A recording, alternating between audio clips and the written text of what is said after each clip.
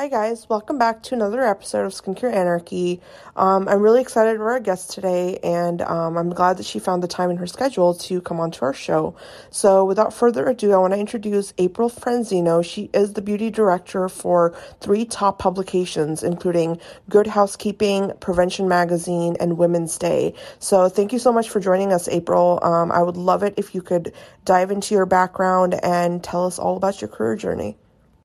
My career began, I guess, when before I was in college. When everybody, you start to think about what you might want to be when you grow up, and everybody always says to do what you should do what you love. And so I thought about what I loved doing as a teenager and growing up, and I always loved to read and write. And so I Yeah. thought, and I loved reading magazines, books, anything I could get my hands on. And so I thought to myself, well, gee, I would love to work at a magazine. And I had a journalism class in high school that had a special teacher that we had for just that semester, who was a writer at the Washington Post, and she was just so cosmopolitan and smart and sophisticated. And I thought to Yeah. myself, wow, I want to be like her. Yeah, yeah. She was really inspiring to me. And at that point, I decided I wanted to go to journalism school. And Mhm. so I researched, and NYU, which is my alma mater, was one of the best journalism schools, especially in this area, if not the country. And so I Yeah. set my sights on there, and I ended up getting in and majoring in print journalism. And so during my time at NYU, I learned everything from basic news writing to writing magazine articles, and had amazing professors there. And I had a lot of opportunities to intern because I was located in New York City. So Right. I took advantage of that as best as I could. I had no connections to the industry at all. So I kind of just started from scratch. I picked up all the magazines that I loved at a newsstand, wrote down assistants' names, and figured out the email formats and cold emailed the assistant editors at all sorts of different publications that I loved. Yeah. And I heard back from one of those editors who, to this day, I know who's the beauty director of Pop Sugar. And she, at the time, was the beauty assistant at Lucky Magazine. Mhm. And she gave me a shot, and she said they weren't looking for interns, but that I could come in and chat with her. So I did. And I ended up becoming the intern in her department, which was the beauty department by chance. Yeah. And from there, it wasn't the department that I would have thought that I would end up in. I always liked beauty, and I had worked at a hair salon Yeah. um, as a receptionist that my aunt was a stylist at when I was growing up, and I had some experience in beauty, but I wasn't a beauty aficionado, to say the least. So Right. I Right. kind of took a try in the beauty department at Lucky, and I ended up falling in love with it kind of unexpectedly. I just loved that I could see, even from an early stage of your career, there was a lot of opportunity for writing in beauty, and researching. And there was this mix between art and science that I feel like is unique, to the industry, and is really, it makes it so that there's always something to learn, and there's both sides of the brain are always engaged. And I love Yeah. that part of it. And so I ended up really falling in love with beauty and sort of pursued it from there. And so I ended up parlaying that first internship into other internships, and I tried different departments. I tried fashion at a couple different publications, and beauty at a couple of other ones too. So I ended up at Jane Magazine interning, Allure, Glamour, and then also Good Housekeeping, where I ended up starting my career. So Wow. through all the different departments I tried, I ended up loving beauty the most for all the reasons I explained. And I ended up getting my first job as beauty assistant at Good Housekeeping, where I had been an intern, and now I'm the beauty director. So truly come Wow. full circle. And in the interim, I spent a couple of years at GH as the beauty assistant and then assistant beauty editor. And I Yeah. spent 2 years at Fitness as the associate beauty editor, 2 years at Self Magazine as the beauty editor, and then I've been at Good Housekeeping as beauty director for more than 6 years now, and for the past couple of years, also beauty director of Good Housekeeping, Women's Day, and Prevention as part of the Women's Lifestyle Group at Hearst. So Wow. Yeah, so So, needless to say, love my job. I love that I learn something new every day. There's always advances and technology, launching at every moment in the beauty industry. And I feel like right, I'm learning right. from the greatest minds in the business, and it never gets boring. That's for sure. Yeah, especially now, right? Because there's Yeah. so much involvement of science in beauty now. It's Yes. so awesome to see that. Like I love seeing dermatologists get involved and chemists and all that good nitty-gritty stuff. So I want to ask you, how do you when you're trying to think of something you really want to talk about in beauty, how do you incorporate that into your work? The science aspect of everything. So that's a great question. I always joke that I got into journalism specifically because I was not very good at science and math naturally. And I ironically spend more time reading clinical studies now than I ever thought I would in Yeah. my life. But yeah, so especially at Good Housekeeping, science is underlying every single thing that we do. So for the people who aren't familiar, at Good Housekeeping, which is located in the Hearst Tower in New York City, there's a whole floor of the Good Housekeeping Institute. And so we have labs for basically everything that we test in the magazine, from textiles to cleaning products to a test kitchen, Right. technology, and there's a lab just for health, beauty, and environmental sciences. And so each lab is staffed by its own team of scientists and chemists, and the GH Beauty Lab is headed by a PhD and two chemists who Oh, conduct product testing, for our editorial pages and also evaluations for the Good Housekeeping seal. So I have the great fortune of being able to pick their brains and for every story and everything that I work on all the time. So I'm always learning what's behind products, what really works, and the thorough testing that they do is really unmatched in this industry. So yeah. I everything that we do in Good Housekeeping and also in the other books that I work on is underwritten by science and specifically the Good Housekeeping Institute. So it is Yeah. part of, and so I really get to understand why products work, how they work, what's worth spending money on and what's not. And that's something that we relate to our readers in all of our content, both in book and online. So That's awesome. I love that you have that resource like right at your fingertips to like kind of go in and be like, tell me what's actually going on with this product. Or, I really, really like that. And the reason I bring that up is because I know so many there's a lot of debate right now in the social media community about, is science being incorporated into the editorial world? Is yeah, there like a liaison basically between, beauty and science? And talking to you, obviously there is, you guys are really, taking care of that aspect of it. So I love hearing that. yeah, definitely. Yeah. It's unlike anything else in the industry, truly. Yeah. So tell me about beauty for you growing up. Like, where did you get your inspiration growing up for, just as teenagers, we play around and try to find our own style and stuff. Yeah. Oh, that's a great question. I think I got a lot of cues actually, and a lot of my beauty knowledge from my one aunt who was a hairstylist. And she really took me. I'm the oldest of four siblings, and I didn't have any older siblings, and I didn't have an older sister. So she was sort of like the older sister figure in my life. And I distinctly remember her bringing me to the beauty supply store and helping me shop for products and showing me how to do my hair and my makeup. And I feel like that made such a huge impact on my life growing up, especially because I struggled a lot with eczema and different skin conditions and acne. And, it's very difficult to feel, that's in a time in your life where you're kind of developing your sense of self. And Yeah. it's challenging when you feel like your skin doesn't reflect who you are on the inside necessarily. Right.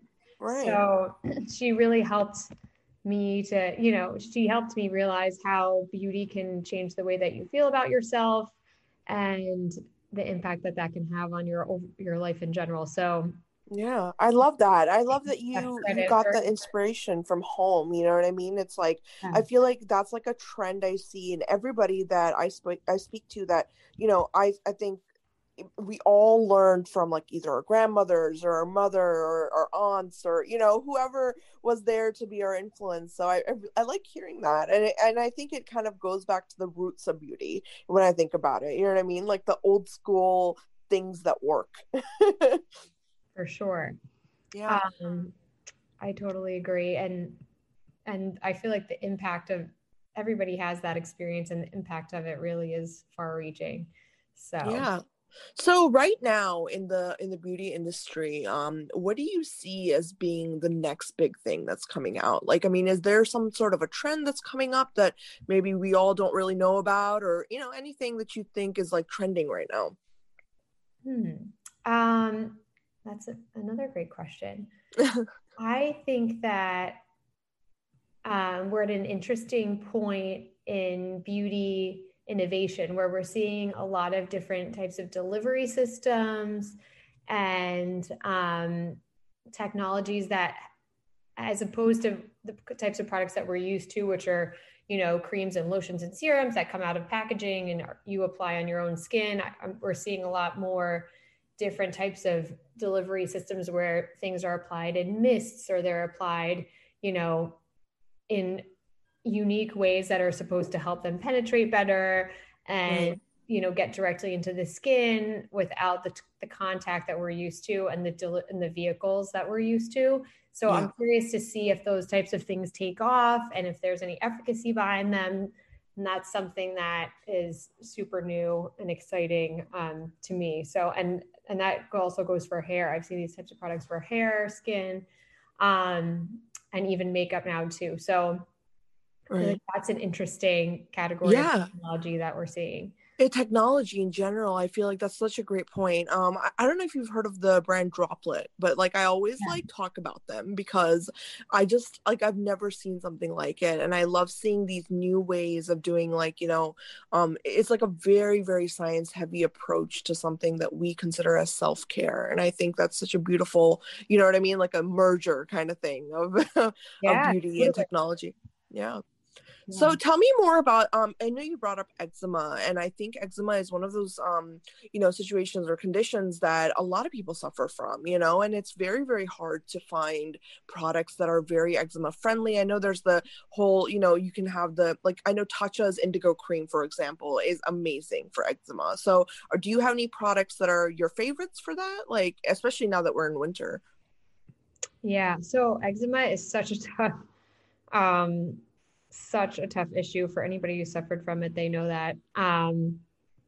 And I honestly I have the most success with prescription creams than I get from a dermatologist, just because if you have a really serious breakout of it, you kind of need something a little bit more heavy duty. But Yeah. also, the key thing with eczema is not exacerbating it and keeping your skin really moisturized. So I look for products that have no fragrance generally, that are really thick and rich, that help my skin hold on to moisture.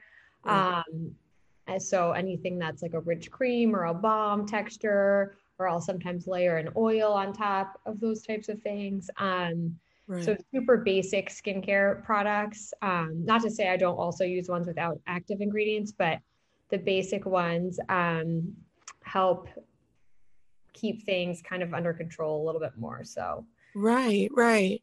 And I think, I think with skin conditions like eczema, I often wonder if skincare is the best way to go, or if we should be more focused on like the dermatological approach like you just mentioned. You know what I mean? Because I know there's a lot of products out there that are geared towards, like they'll claim like, well, we're very good for eczema, or we're very good for, like, psoriasis or something. I don't know. I'm kind of skeptical with all that. You know what I mean? So, like, how do you feel about that? Do you think it should be more of a dermatology thing, or just, do what works best for you kind of thing? I think usually you kind of need a combination of those two things, but generally when it comes to something like eczema, less is more. And you'll know, I mean, even water can irritate a skin that's having an eczema breakout. So You Yeah. just want to keep it as simple as possible in terms of your over-the-counter skincare. And then if you're having a real issue, you might have to visit a dermatologist to get a prescription topical that will help Right. that. So I'm curious, I want to shift focus a little bit because I want to talk more about your role as an editor, because I think there's such a huge disconnect between brands and like, understanding the editorial world in terms of just, everyday conversation. So do you like, when you look for a brand that you want to feature, or you really want to, give some highlights to, what do you look for? I know you mentioned technology, but what else, what are some other criteria that you look for in a good brand? So yeah, like you said, we look for research behind a product. So clinical studies that have been done on it. And then we also look at how the studies have been done, whether they're consumer perception studies or whether they're actual clinical studies. Yeah. And we look at the time period that they're done under, how many people were part of them. So we really try to, get as legitimate research behind a product as we can when we meaning myself and then also the scientists in the Good Housekeeping Institute Beauty Lab. Yeah. So we're looking for proof that something works. And obviously that doesn't apply to every category. So that doesn't apply to fragrance. It doesn't apply to a lot of makeup products, depending on what kind of claims that they make. But besides the more subjective types of beauty products, we're really looking for brands to back up their claims with research. Right. Which is the same thing that, when dermatologists recommend products and things like that, what they're looking for. Right. They want to know that they can trust what they're recommending to, their patients, just like we do with our readers. Right, right. And that makes sense. I mean, I think that, there needs to be more clinical trial studies out there because, skincare is just $1 billion industry at this point. And I think, blindly buying products it's kind of been a thing. And I've always wondered, like, well, where are all the scientists, where are all the doctors, and why aren't we churning out papers, you know what I mean? To not only help the consumers but also the editors, right? Because like everyone needs that information, everyone needs those, like, examples and that data to really kind of find their opinion on. So I always wondered that. I hope that someone out there is listening and is, like really gonna gun for that clinical trial thing, because I would love to see more of that as well. Yeah, I feel like people are demanding that more and more now. Obviously it costs money for brands, which is, a little bit of a roadblock. But I really feel like when there's so many brands saturating the market, it's a great way to differentiate yourself, and it's worth investing in a Right. lot of cases, because people really want to know what they're spending their money on is worth it. Right. Now, I want to ask you this because I know that you're one of the beauty editor for, I want to make sure that there's like, some sort of a, like, for male beauty, you know what I mean? That's where I'm getting at, is like, I think men are just now coming into the skincare realm, and they're coming into the whole idea that skincare is for everybody, and so is there anything that, you have, like any advice you have for any men listening out there, like, to not be scared of beauty and skincare and to kind of embrace it? Yeah, I feel like, men have skin just like women do, and they want to take care of it. And, the products out there that we recommend for women can work just the same, as well on men for the Yeah. most part. And I think that, it should be accepted for men to care about their skin and their hair and, how they look. They're human beings, just like everybody else. Yeah, we all have skin. And I think the most important skincare tips apply to men too, keeping your skin moisturized, Yeah.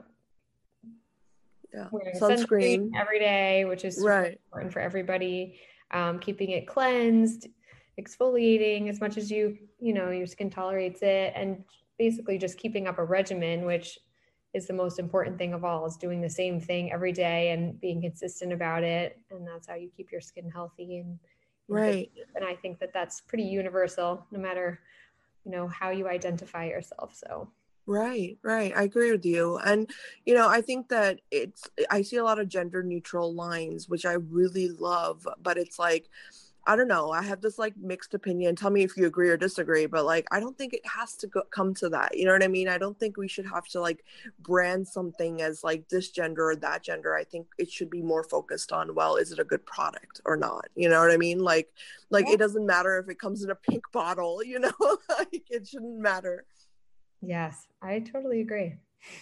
So tell me about more about like, okay, when, brands, I'm sure brands reach out, right? Because everybody wants to be kind Yeah. of, noticed and stuff. So just sifting through those, I'm sure you get like hundreds and hundreds of brands that want to, Yeah. they pitch to you. So how do you manage all that? Like how do you really go through all that information and figure out that this is something I align with and this is something nice? Is there any more so than anything, is there any advice you have for all those like new indie brands coming up in that realm?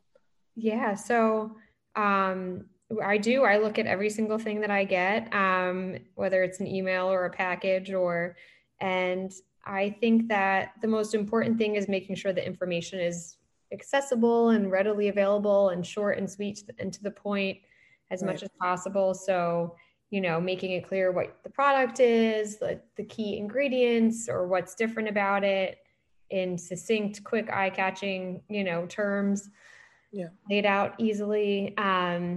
And that way I'll be able to say, okay, like this sounds really unique. Like, let me file this away. Let me save this. Let me see, if we have something that it fits for, or I can say, oh, we're working on this story that this could fit great with, so Right. just being able to know immediately. It's like when you're shopping, the point of marketing and branding a product is so that it can catch people's eye and they know immediately what they're getting from it. So it's the same thing that, the goal should be when brands are reaching out, Yeah. editors, and that, that will drive home your message. What will drive home your message, fast and clear. Right, right. So with the holiday season coming up, what are some of the things that you're seeing or that you want to see? Because I bet you, I mean, I don't even know, but I'm guessing there's a lot of holiday kits out there right now and a lot of, you know what I mean? Like the holiday bundles and stuff that a lot of brands do. So is there something you're seeing that's, different or, you know, Sorry, can you repeat that? yeah, so like, because of the holiday season, like a lot of people do like sales or they'll do like, a holiday bundle with their skincare, or something where it's like, it's for gift giving kind of thing. So like do you this year, especially because of COVID, I'm interested in that because people have a smaller budget. They are, you know what I mean? Like people are really kind of like tying the belt with, not spending so much money. So in terms of like the holiday gift giving stuff, like is there like something you're seeing more so that's different than the previous years, or is it kind of the same trend where you have these holiday kits and bundles and stuff? Yeah, I think um, that is definitely a part of it. I think there's a little bit more consciousness about things that give back a little bit now. I'm supporting smaller brands. So we're seeing a lot of that, where people are using their money in those ways specifically, as opposed to just, buying a random set of whatever it might be. But Right. um, I think that that's important too. And, getting things that are great values. Um, is Right. that's also key for people. So looking for things that you're getting more for your money in a set, or that you can kind of use throughout the year. That's something that you might buy for yourself or not buy for yourself. That's a treat. So Right. Right. No, I find it interesting. I always find the holiday season to be so like it's so much stuff out there. You know what I mean? I always have a hard time picking out what I want. Like there's like a holiday kit for every brand, so I always wonder like what how I should pick from all that's available. So that's why I asked you that. But okay, so I want to know something because you're clearly a very busy woman and you're a beauty editor for 3 different magazines. So how do you juggle all of that? That's so much. Um, you kind of you learn how to work really efficiently. So I try to schedule my days so my meetings are bookended. So either in the beginning of the day or the end of the day. So I have time for work in the middle of the day. Is I try to do as best as I can, which doesn't always work.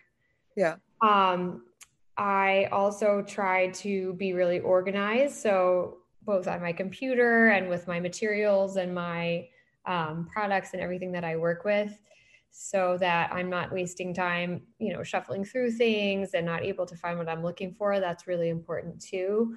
And then delegating as much as I can.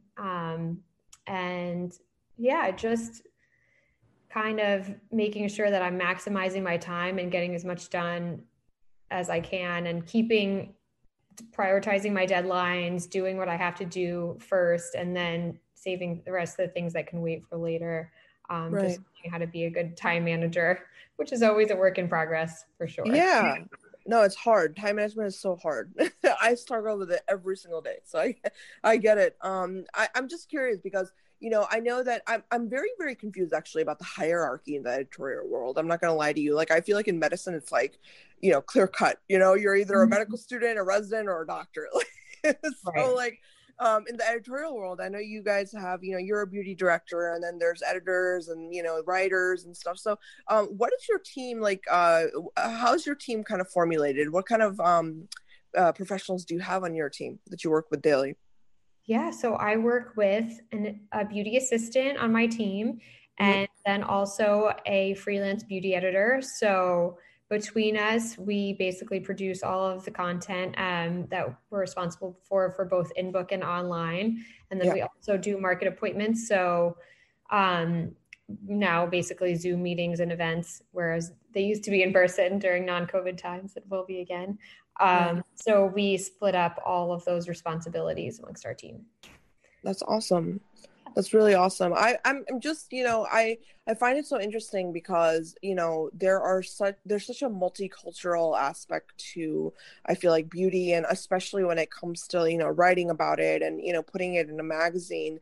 And I really wonder how all of that multicultural, perspective comes into play when a story is being formulated. You know what I mean? Like, it's like, how do you approach that? Are there some challenges that you deal with when it comes to like writing to an audience that is very diverse, especially here in America? We're a melting pot. So are there some hurdles or challenges that you face? Yes. So I think that one of the skills that we have to have and that we are constantly honing is that we speak to a really huge audience. So in our beauty cover, especially the books that I work on, which are general interest magazines, so they're not specific to beauty or even just beauty and fashion.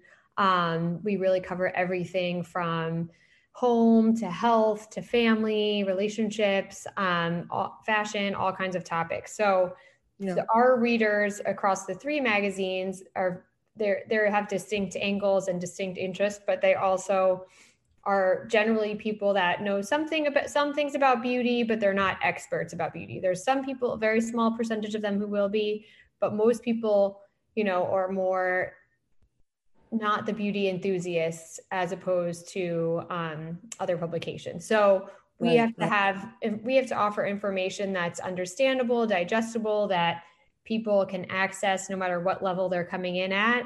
And then also something that's exciting and new and different and fresh for other readers who might be more seasoned and more well-versed in beauty. So we have to kind of offer a whole spectrum of information in all of our coverage, which is what we aim to do. That's awesome. I really like that. And I think that, I've never had any issue. Growing up, like, I have some friends that were like, well, I never owned a magazine. I never had a beauty subscription to a magazine.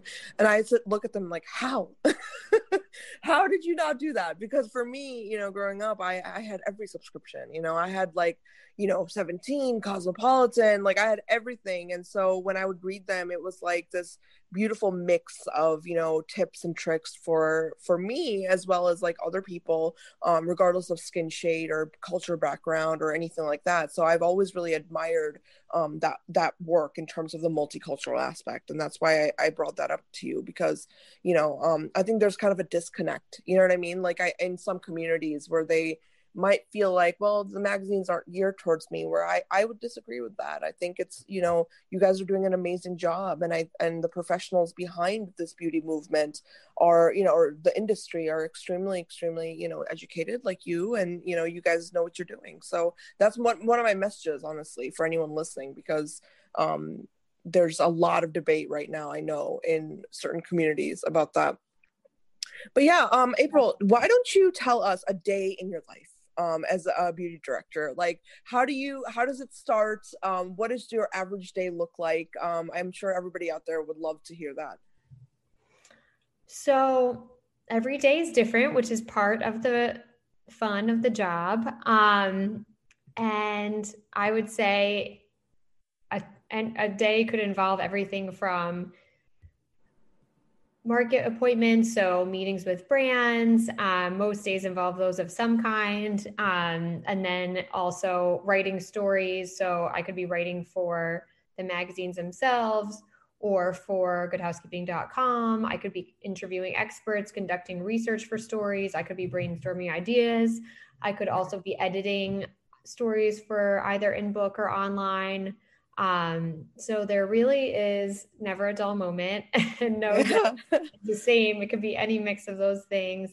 And then we also do other projects like TV segments and special things like that from time to time as well. So it really is never dull. Yeah, it keeps you busy. Keeps you busy. That's really good. That's pretty cool. Okay, so one last question for you. I want to know what your favorite beauty products are right now, especially in skincare. Is there something you're loving and using every day, and, you know, whatever it is that you're using? Well, one of the other fun parts of my job is that I'm always trying new products. So it's very rare that I use anything over repeatedly, just because I need to be trying as many things as I possibly can so I can recommend them or not recommend them appropriately. So I'm trying to think of anything that I generally love, like, soup, because I have very dry skin and eczema. I'm always trying moisturizing products as much as I can. So especially this time of year, I'm getting, you know, any of the richest like balms and salves and cleansing balms or moisturizers that I can get my hands on, or what I'm using right now. Also face oils as a little, you know, sort of to seal in all of those other products I use. And yeah, I feel like anything for dryness is what I am Is what you go to. I'm the same way, especially with winter. I'm like not used to this winter, the New York winter. I've been in like the South. I was in Florida for a long time, so I'm still adjusting, and so it's my skin. So I completely relate with you. Well, thank you so much, April. This was awesome. I love talking to you, and you provided so much great insight for all of our listeners. So I really, really appreciate that. Of course. Thank you for thinking of me and for having me. I really appreciate it. It's been so wonderful to get to chat. Yeah, and I'd love to invite you back on if you have time for it in your schedule. So definitely. Yeah. Well, everybody listening out there, you know, give us some ratings, follow us on Spotify. April, you're on Instagram, right? So do you mind shouting out your handle so everybody can come follow you? I'm just at April Franzino, Franzino. Awesome. Well, everybody go follow April and leave us some feedback on the cover art for this episode. Let us know what you think. If you have any questions for myself or April, I will pass them along to her. And just, you know, don't forget to rate us on Spotify, iTunes, Google Podcasts, or any of the 7 platforms we're on. We really, really love your feedback and your insight. So I'll talk to you guys next time. Thank you so much.